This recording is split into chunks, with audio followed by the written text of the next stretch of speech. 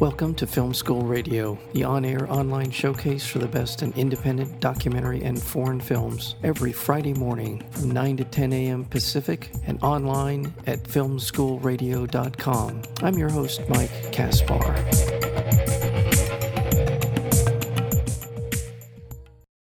Herself tells the story of Sandra, a young mother who seeks to rebuild her life from scratch and provide a safe home for her two daughters. In order to do so, she must escape the grip of a possessive ex-partner, circumnavigate a broken housing system, and bring together a community of friends who can support her and lend a helping hand. The film is called Herself, and we're joined today by the executive producer as well as the director, Phyllida Lloyd. Phyllida, welcome to Film School Radio. Thank you, Mike. I'm really happy to be here. As well. Thank you. It's an honor to have you. By the way, I want to mention to our audience that Phyllida Lloyd is responsible for two amazing films, actually. The Iron Lady, starring Meryl Streep, as well as Mamma Mia. And I'm going to extend a little bit of what I took away from Mamma Mia into your love of catchy pop music, because we see a fair amount of that, or hear a fair amount of that in this film Herself. So I applaud your choices in music. So, but we'll talk about that maybe a little bit later, but I want to get into how this story came to you, because it's a very, very good script. And the story itself is not only well done, but it's also relevant. There's a lot of relevancy in the film. How did it all come to you? Yeah, so Claire Dunn and I, and actually Harriet Walter, who plays Peggy, the woman who gives Sandra the land in the house, the three of us had been working together since 2012 in an all-female Shakespeare troupe, and we were working in prisons. Our productions were all set in women's prisons. It was a kind of way of going, you know, who has access to the so-called crown jewels of our culture, and what if we handed that access over to a bunch of women who you might look at and think, my God, you know, they are like the lowest of the low, the most voiceless women on the planet. So we'd met a lot of women at that time whose route into prison had come from childhoods of domestic violence, and indeed some who'd actually struck out against an abusive partner and either killed them or battered them really badly and ended up in jail for that reason. So we met people, we knew their stories, and we were really interested in it. And then Claire had a friend who suddenly became homeless. She was kicked out of some lodgings. She had 3 kids. She had nowhere to go. And Claire was just kind of like, she sat down and started Googling self-build Ireland cheap, as in the film. And then she started writing this script. And one day she showed it to me, and I had had a very strange film career. I'd started off at this kind of $50 million budget, and then I'd gone down the Iron Lady, and I was genuinely looking for projects that were low budget, not just for the sake of it, but because I felt like this sort of social mission driven work that we were doing in the theatre maybe would sit more easily in that low budget world, and I could sort of align the missions a bit more. And so Claire showed me this script, and first of all I was like, oh my God, she's a writer as well. I knew what a wonderful actress she was, and I was very taken by, you know, this is a subject that's been treated in movies before, but I thought, gosh, she's doing something else. She's talking with the movie, not just to those of us who like feel safe in our homes and might be better neighbors having watched this film, but actually she's talking to the women themselves, and she's saying it's like a kind of message of hope. And it has to be said, the movie all takes place after she leaves her partner, not during. And so it's about then what happens. And it seemed to be so much about her being agent of her own destiny, not a victim, quite almost a heroic figure. It was so full of light and shade.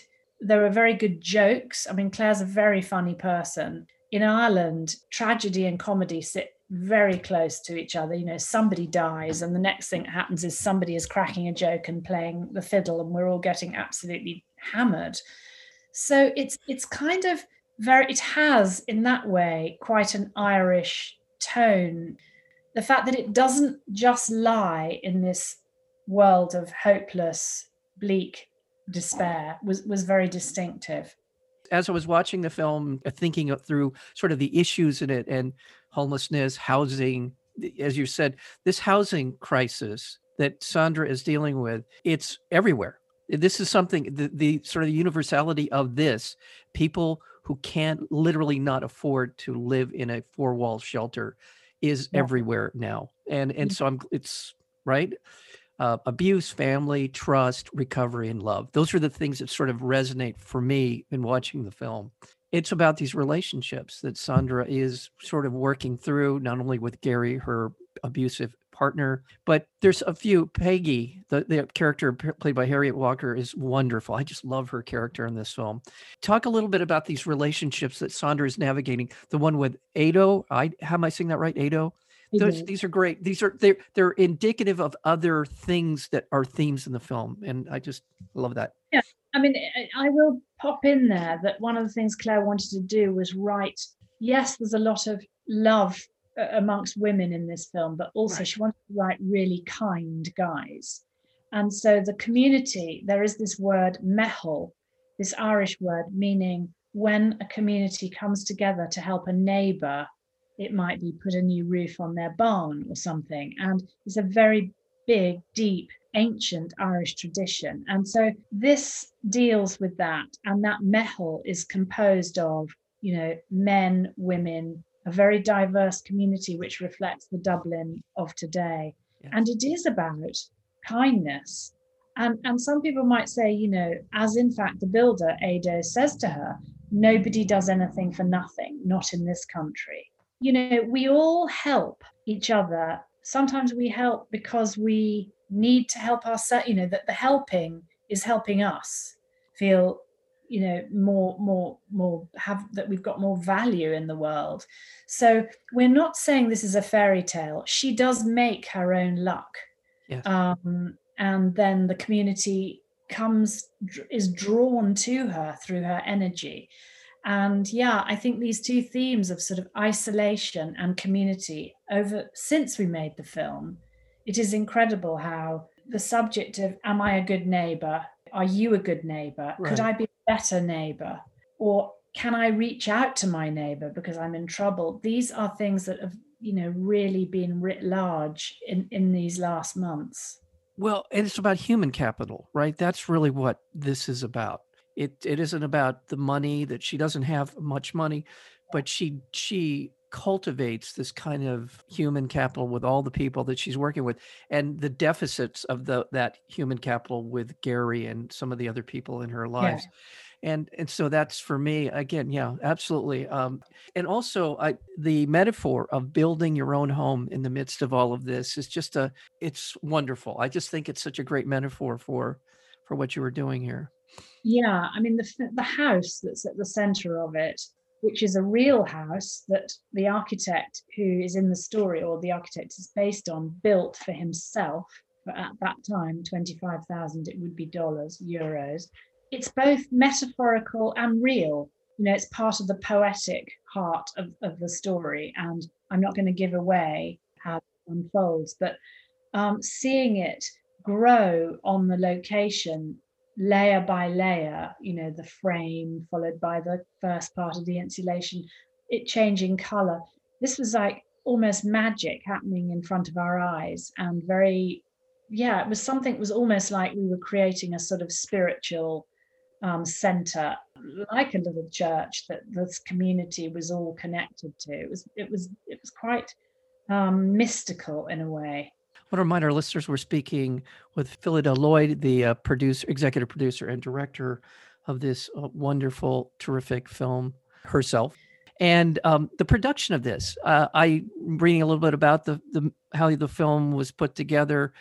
Again, another example of collaboration and how all of that worked. And you shot it very quickly, I think 5 weeks. So this is about 20, 25 shooting days for the film. Yes. I mean, the budget for it was originally larger than this, and I brought it down to have the freedom to cast who I wanted to cast. Yeah. And forgive me if I mentioned this, but did I say that Claire originally wasn't going to play the lead in it? No. Annette, thank you for bringing that up. She wrote it, but did not intend to be the lead. it wasn't that she didn't want to play the lead, but she felt like the best she could hope was to get the film made. And she was Okay. going to play a sister character that she'd written. And she was sending the scripts to other Irish leading actresses going, any thoughts about being in this? After she'd shown it to me, sometime after that, and I at the beginning thought, I wonder if this should be directed by an Irish director who knows the landscape, etc. And then I just heard someone say, who just read the script, my God, Claire has written a role for a major leading movie star. And I was like, yeah, herself, not somebody who would bus in from probably more where you are than where I am. Not that. No, she's going to play this goddamn role. And I thought then, forget my scruples about whether I understand Dublin or not. I will get to understand it. She will help me. She is going to play the lead, and I'm going to insist she does. And then, we met Sharon Horgan, wonderful producer, and Ed Guiney, who'd made The Room, and a number of amazing women actually who ran BBC Films, and they were like, yeah, just get on with it. Claire plays the lead, that's fine. And I brought the budget down so that I did have that casting freedom. Though we had to work fast, I don't regret it.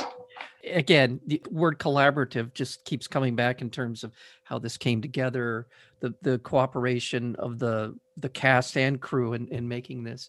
And let's not forget, is it Dominic Stevens, who actually in many ways really provided a blueprint in more ways than one for the film as well. So Dominic designed the house. Yeah. And built it for himself at least twice. And built, versions of it. And then it got built in various parts of the world as well. So yeah, that was a beautiful kind of collaboration with him. It's just a beautiful film. The acting is terrific. It's one of those films that you get pulled into these relationships, and Claire Dunn is remarkable in this role and as Sandra. And my congratulations to you as a filmmaker, and also as just providing us with a wonderful story as well. So thank you, Mike. Thank you. We've been talking with the director and executive producer of the film herself, and that would be Phyllida Lloyd. Thank you, and hope you'll come back again sometime, another conversation. Thank you. Thank you very much. Bye. All right.